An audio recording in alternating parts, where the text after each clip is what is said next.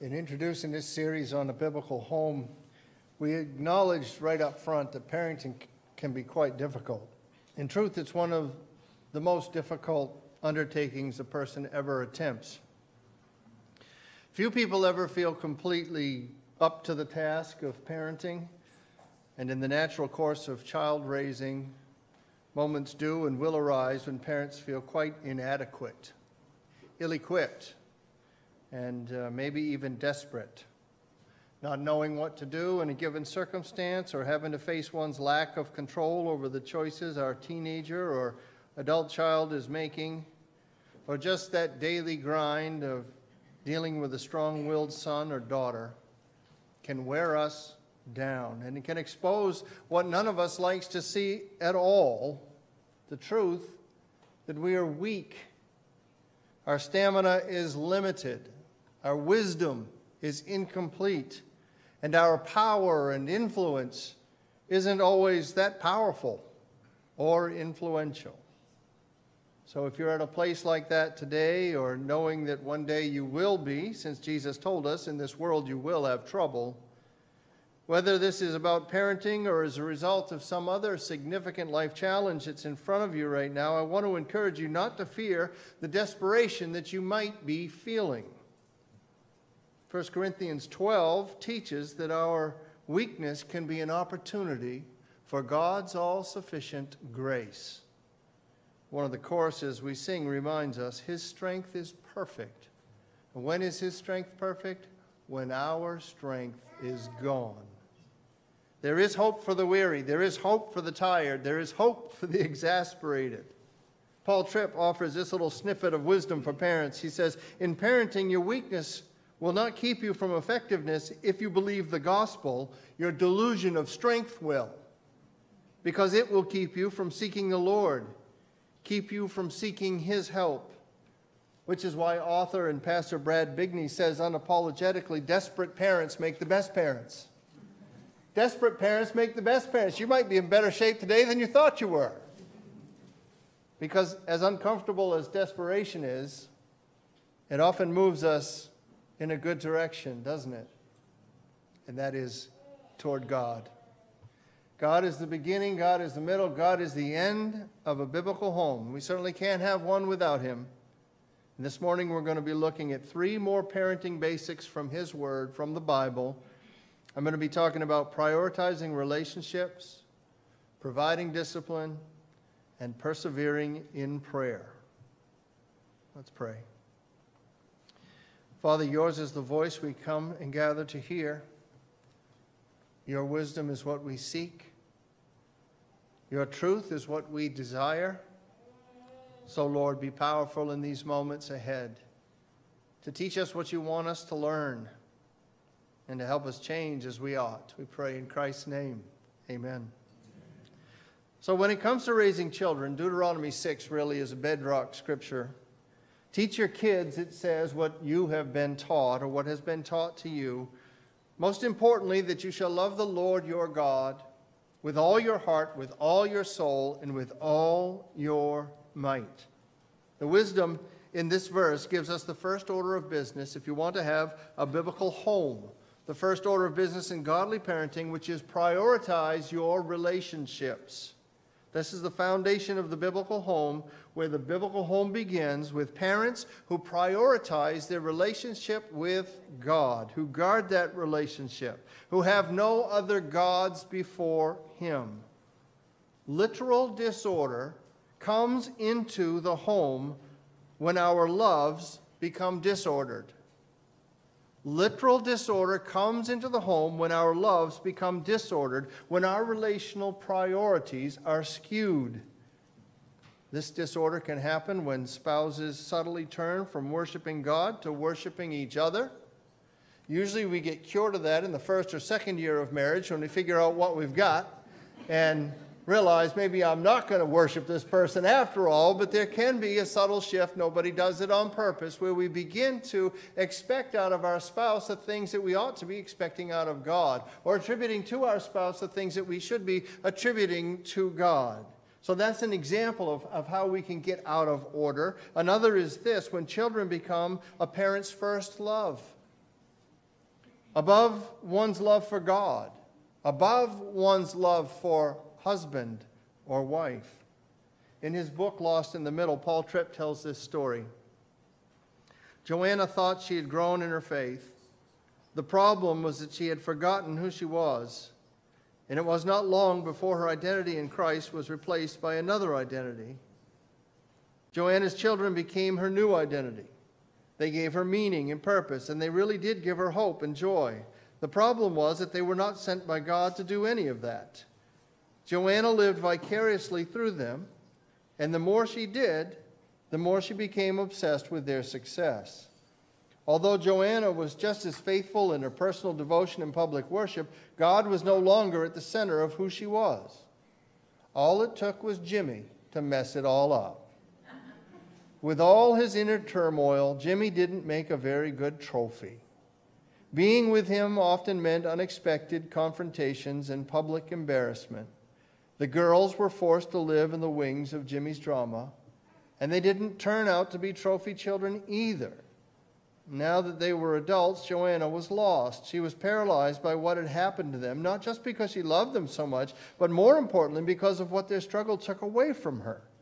In their tumultuous launch into adulthood, the kids not only broke Joanna's heart, but they also robbed her of her identity. She felt like it had all been for naught. When she looked in the mirror, she felt like she didn't know the person she saw there. It is not difficult. In fact, it's quite common for us to idolize our children, and then they turn into our idols. And then we expect them to provide, as Joanna did, the hope or the joy, the purpose, the meaning of our lives. That's a lot of weight to put on a child, isn't it? Don't you think? That's a burden kids are never designed to bear. It's an expectation that they can never live up to, you know. Some are going to try. Some will actually try to be good enough. And others are going to rebel outright. And others will just refuse to try. And what follows then is disillusionment and anger and conflict and drama. Keeps the house all riled up. And that is not to say that there won't already be disappointment, anger, conflict, and drama in a home under the best of circumstances. There's bound to be. But minimizing these things is more possible when parents' lives are in order, when they know who they are in Christ, when their aim is to honor God with their lives, when their love for God is paramount and the wellspring from which the other loves flow. God must be first. Proverbs 14:26 says, "In the fear of the Lord one has strong confidence, and his children will have a refuge." That is, a parent's faith and devotion to God above all else is a source of shelter, hope, and trust for that parent's children. Alan Fadling has written a book called The Unhurried Leader, and in it he asks this: what if parents found the roots of their life sunk deep into the infinitely vast love of their Heavenly Father, so much so that their parenting was simply the experience of that abundant divine love? Friend, being the best parent you can be starts with being the best worshiper you can be. So husbands and wives and moms and dads, put God first and do whatever you have to do to keep him there. Love your spouse, but don't elevate him or her to the place that God alone should occupy. Love your children, but do not worship them. Prioritize your relationships. Make sure God is in first place. Secondly, parents, provide the discipline every child needs. Provide the discipline every child needs. The New Testament book of Hebrews gives us a little glimpse into one way of understanding how God deals with his children. In chapter 12 and in verse 6, it says, "For the Lord disciplines the one he loves, and chastises every son whom he receives. For the Lord disciplines the one he loves." When we think of discipline, we often go right to punishment. And then we think of punishment, we go to this argument over corporal punishment. I don't want to raise any of that stuff, at least not in this message here. Discipline comes from a word here that just means to train up. So to discipline is to teach, to instruct, and to educate. It isn't just a punishment. It has the implication, of course, of admonition and correction and reproof, which is part of teaching and raising a child, but that's not what it's all about. And what we don't want to miss here out of Hebrews is what discipline is about, where discipline comes from, or the fact that discipline is love. The Lord disciplines the one He loves. To discipline your child is to love your child. To discipline your child is to love your child. To fail to discipline your child is to not love, not demonstrate love to your child. Now you might think, well, gee, Pastor, that's like 101. I mean, we all know that. Do we? Do we know that? I hope we do. But why do I have to make a point like this? I have to make a point like this. It seems so basic.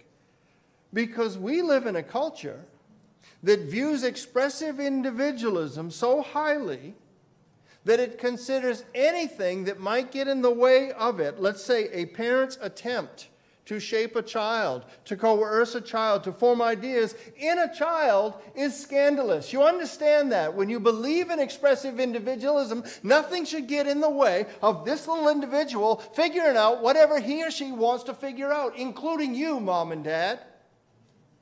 That's the society that we live in. That is the message you are being told. That is the false truth. It is not a truth. It is just plain false. It's being laid out there as if it were truth, but it's not. What the world calls scandalous, the Bible calls parenting. We are instructed, and it's not a suggestion. We are told, we are commanded, we are instructed to teach, to train, to correct, to encourage, and to mold our children according to God's truth. And if we can, to make them like Jesus. That's what we're told to do. That's our job. In a recent article on parenting, and I like that idea, right? That's your job. I mentioned it earlier on. I'm a big Patriots fan. You all know that by now. I try not to work them into every sermon. But if I can quote the great theologian Bill Belichick, who says often to his troops, do your job. That's a Belichickian thing. Do your job. Don't worry about his job. Don't worry about his job. Don't worry about her job. You do your job. What's your job? Parent, discipline your child. That's your job. Chap Bettis wrote this recently. He said, God has given parents real authority to exercise for our children's good. He commands our children to honor us and to obey our words. This is for their benefit, not ours. This part of the training, right? We think if we can get our kids to do what we tell them to do, phew, that makes my life easier. It's not even that simple. This is for their benefit, not just ours. As Ephesians 6:3 states, we do this training so that it may go well with them. And when we teach our children to place themselves under our authority, we're training the same spiritual muscle that will later more easily place itself under our Heavenly Father. While obedience cannot regenerate the heart, it can shape it. As J.C. Ryle observed, you must not wonder that men refuse to obey their Father which is in heaven if you allow them when children to disobey their Father who is upon earth. He says if we don't train them to obey, we train them to disobey. Think about that. If we're not training our children to obey, we're training them to disobey. Now, I understand this discipline that we are called to is no small task, and it takes a lot of determination to follow through on this particular parental duty. Some of you are really good at it. Some of you know you need to work at it. We all need to do it, though, because it's our job. Sometimes it's easier just not to discipline these kids, right? Because it takes a lot of energy. And it takes a lot of effort. And it is so hard sometimes. And sometimes it's easier not to discipline our kids because we're just too busy living our own lives. We have things that we want to do and stuff that we want to accomplish. So we don't really have time to shape these little ones because we're about us. I spent many years working with children whose parents were too busy to parent them. Sometimes it's easier not to discipline our children because I don't know if you have experienced this, but sometimes that discipline is not always appreciated. They don't just jump up and say, "Thanks, Dad, for reining me in like that." "Oh, Mom, I'm so glad you said no." No, they don't say stuff like that. They say, "I hate you." Surprise, surprise, right? Proverbs 15:12, a scoffer does not love one who corrects him. It's right there. It's right in the Bible. You correct somebody and you're going to pay a price for it, but what's your job? It's your job. Yeah, we don't want to discipline our kids because we fear then they may not love us. Who doesn't want to be loved? We all want to be loved. Why put your popularity at risk with your child by disciplining them? You could just be their friend, can't you? Well, you can be a friend and a disciplinarian. It's not an either-or proposition. You can be both. Mom and Dad, your need to be loved by your child can't be more important than your duty to give love to the child. You hear that? Your need to be loved by your child can't be more important than your duty to love that child in discipline. Parenting is adulting. There's a reason we have to reach a certain age before we can even have these things. Parenting is adulting. Adulting is difficult. But consider the consequences of failing to discipline your children.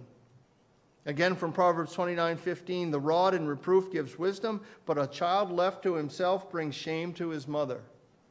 A child left to himself is not going to make the right decisions. We know this theologically. We have a bent to sin. A child left to himself is going to follow the bent to sin all day long, every day, all day. That's why the book of Proverbs is out there constantly saying, choose wisdom. Choose wisdom. Why? Because your bent is against wisdom, so you've got to choose it. A child left to himself is not going to choose wisdom. This is all the argument you need against free-range kids. You can't just let them out there and let them do whatever they want. They're going to get in trouble. You know this, Mom and Dad. I don't even have to tell you this. When it gets quiet at the house, what do? Uh-oh. Why? Why? You let them alone. They're just expressing themselves with a magic marker all over your new sheetrock. We know. You can't leave them alone. You've got to discipline them. You've got to do the work. And if you leave them alone when they're little and you ignore them when they're growing, what they turn out to be is going to bring shame. That's what the Bible teaches. Consider this from Proverbs 22:6. It says, train up a child in the way he should go. Even when he's old, he'll not depart from it. Many of us have latched onto that as a promise over the years. We have read it that way. We have hoped it to be that way. And I want to suggest to you this morning that's probably a misinterpretation. We usually interpret this as a promise. Lay the groundwork in youth, and even when our kids stray, if they should stray, eventually they'll come back. It certainly does happen. But Bruce Ray in Withhold Not Correction writes this. He says, in its proper context, Proverbs 22:6 is not a promise so much as it is a warning to Christian parents. In the Hebrew text of Proverbs 22:6, the phrase, in the way he should go, is entirely lacking. Rather, the Hebrew says, train up a child in his way, and when he is old, he will not depart from it. Which is to say, allow a child to have self-expression, allow him to pick and choose what he will and will not do, and as that habit is formed in his youth, he will not change when he is older. The verse is a stern warning. Now, when he says, allow a child to have self-expression, we have to be careful here, because he's not talking about things like, he's not saying that we shouldn't allow kids to express themselves. Not at all. We're not talking about a kid drawing a picture. We're not talking about taking time to listen to a 3-year-old's philosophy of life, which is awesome and an awesome thing to do, right? He's not talking about equipping a teen with educational opportunities or quashing the dreams of some youngster. Not at all. He's talking about, again, expressive individualism. He's talking about the sense that what a child wants is not to be interfered with in any way. He's talking about the idea of letting a child do exactly what he wants to do at any time, anywhere. But moms and dads must train their children. Discipline your child to do what is proper, to know what is proper and what is not proper, to know what is acceptable and what is not acceptable. Kids have to know where the boundaries are. And ultimately, and I know many of you know this, it is those boundaries which give them a sense of security. It is the limits you set that prove that you love for them and give them a sense of safety, that they are in fact being loved. Oh, they may hate you for saying no, but they love you for keeping them safe.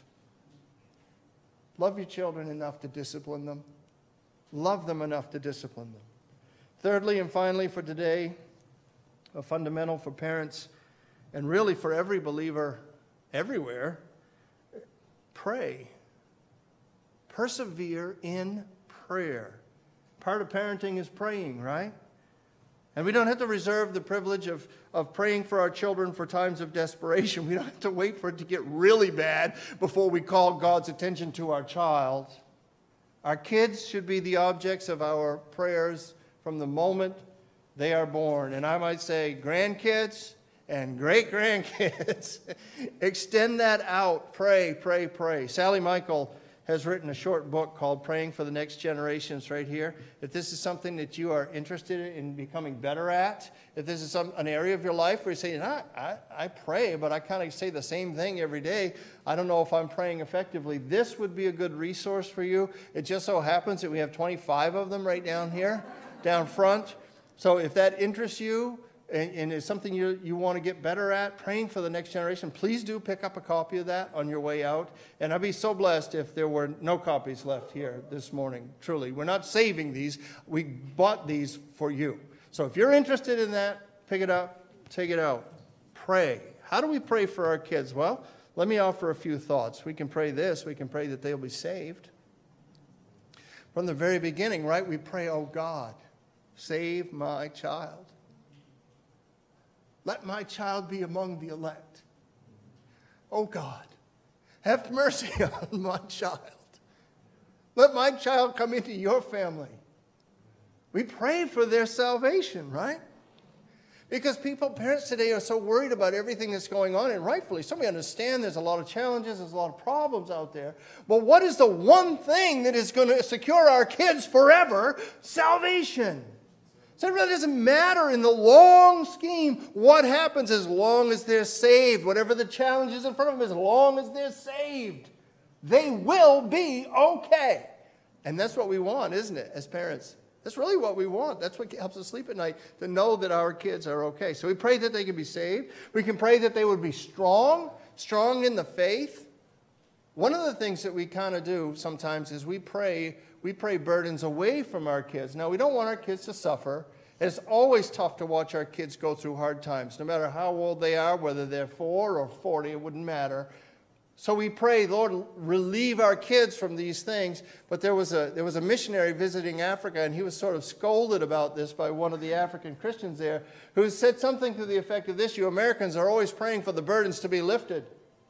We pray that the backs of our children will be strengthened so they can bear the burdens they have. So it's a subtle difference, right?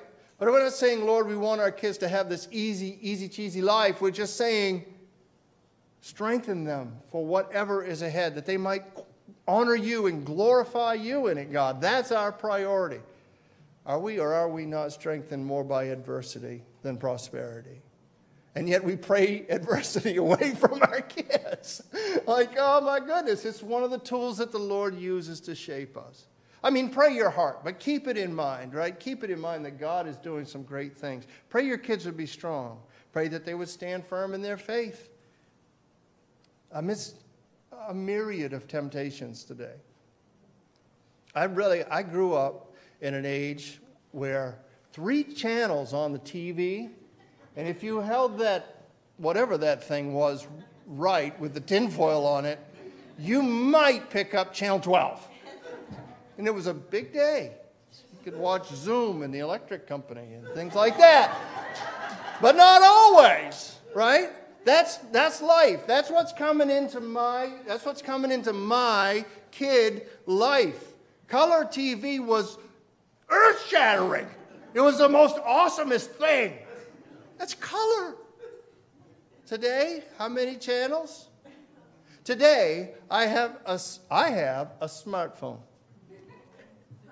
That phone can do amazing things. So I'm told. Do you know who knows how to run that phone? My 4-year-old grandkid can run that phone. I can hardly make a phone call, and I'm not exaggerating. Now, okay, what does all this have to do with anything? I said amidst a myriad of temptations. Do you understand what kind of world can come into your kid's life through that little device? And in truth, my answer would be no, I don't understand. I don't. I don't know how to get there. I don't know how to not get there. I don't know how to stop this. Think about what the kids are up against and pray for them. And also be wise in what you put in their hands. Be wise in what you allow them to have. And if they come at you with that whole, hey, listen, all my friends have a phone, you know what I'm saying? Well, if they come live with us, I'll take it away. Be smart about this thing. Because this isn't about being hip or being cool or being a parent that your kid really adores. It's about being smart and keeping your kid from some of these troubles. But you also can pray about these things. There are things you can do, but there are things you can pray about. Lord, help my child not to fall into this temptation of sin, because sin leads to death. And it does, and I believe that. It's what the Bible says. And no, I don't want my child to die. I want my child to live. And I want my child to have abundant life. We can pray that our children would make the Bible the authority in their lives. Boy, there's a lot of competition out there for who's in charge and what standard is the right one. And we can teach them about the Bible, but we can pray too, Lord, let them see your truth. Let them see your wisdom. Let them see the goodness that is in this word. Let them see you. We can pray that our kids would be humble and teachable. We could pray that they would tell the truth, even though to do so would be costly. To stand up for what is right, even though to do so would be costly. We can pray that they would be found out quickly when they sin. You ought to be praying that, Mom and Dad. Right? My wife liked to quote that one. Be sure your sin will find you out. It's biblical. It's biblical. It absolutely will. And Mama, you better believe Mom and Dad are saying, quickly, Lord, quickly, Lord. I don't want them to get too far down that path of devastation. I want them to be found out, and I want us to deal with it in a gospel way. We can pray about the specific sins and the weaknesses that we see in our kids. It's easier to complain about these things, but that really doesn't do anything. We should pray about them. When our kids exhibit pride, or when they are overly stubborn, or when they demonstrate an unteachable spirit, we bring that to the Lord in prayer. We can pray for our kids. We find that they're lying or exaggerating the truth or trying to make themselves look better than they are, and help them understand you don't have to look better than you are. We can pray for them when they chase after the world's goods. We can pray for them if it turns out that they're kind of lazy. Although you have to be careful with that one, because my kids, at least, I guess I should have asked permission, but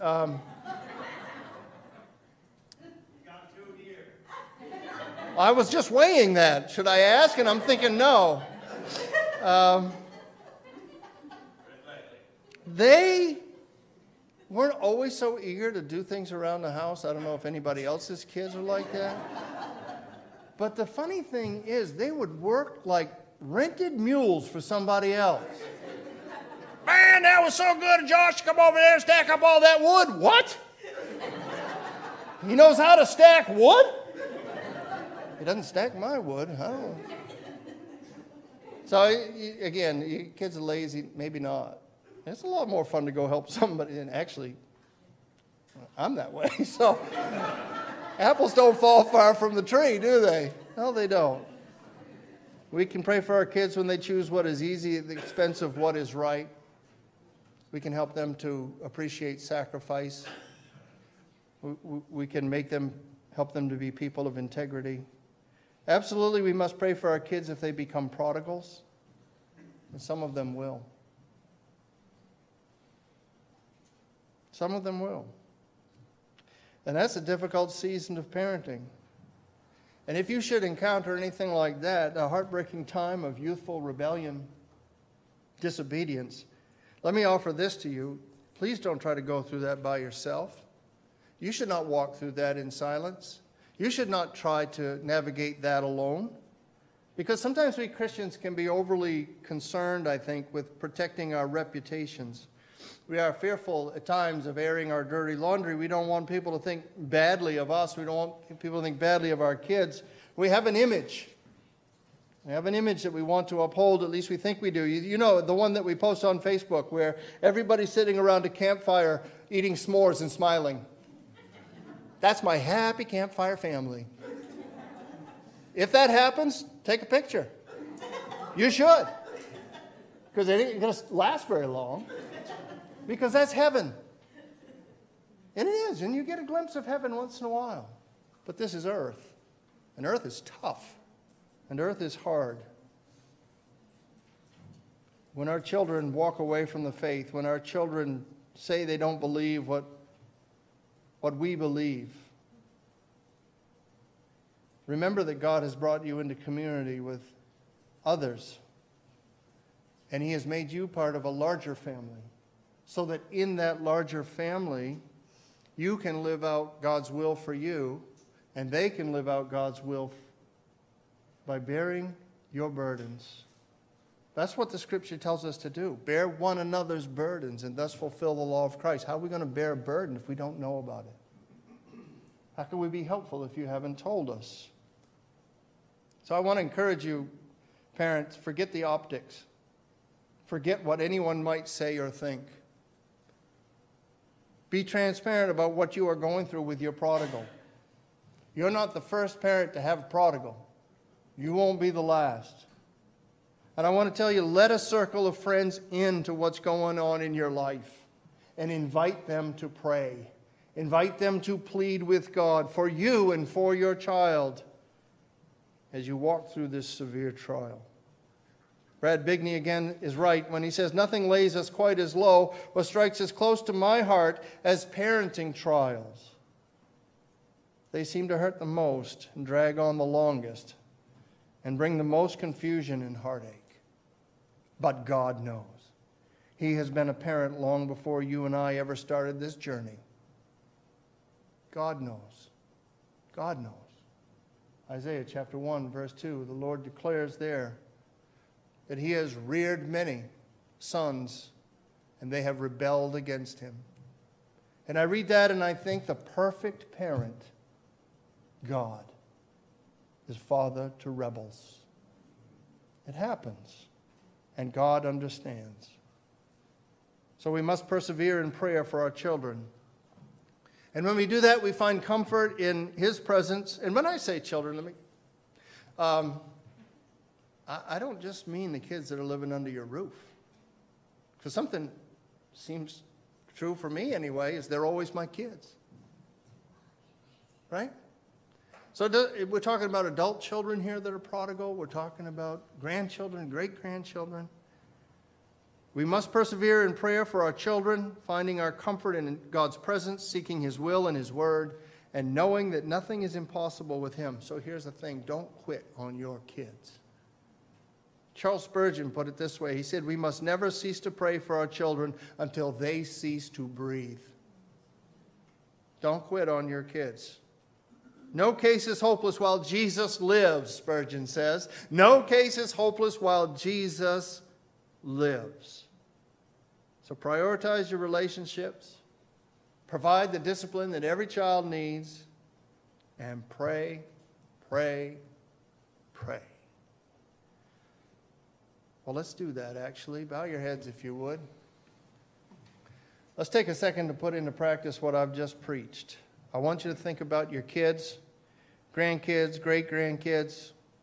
You don't have children here, then I want you to think about somebody else's kids that you love and care about.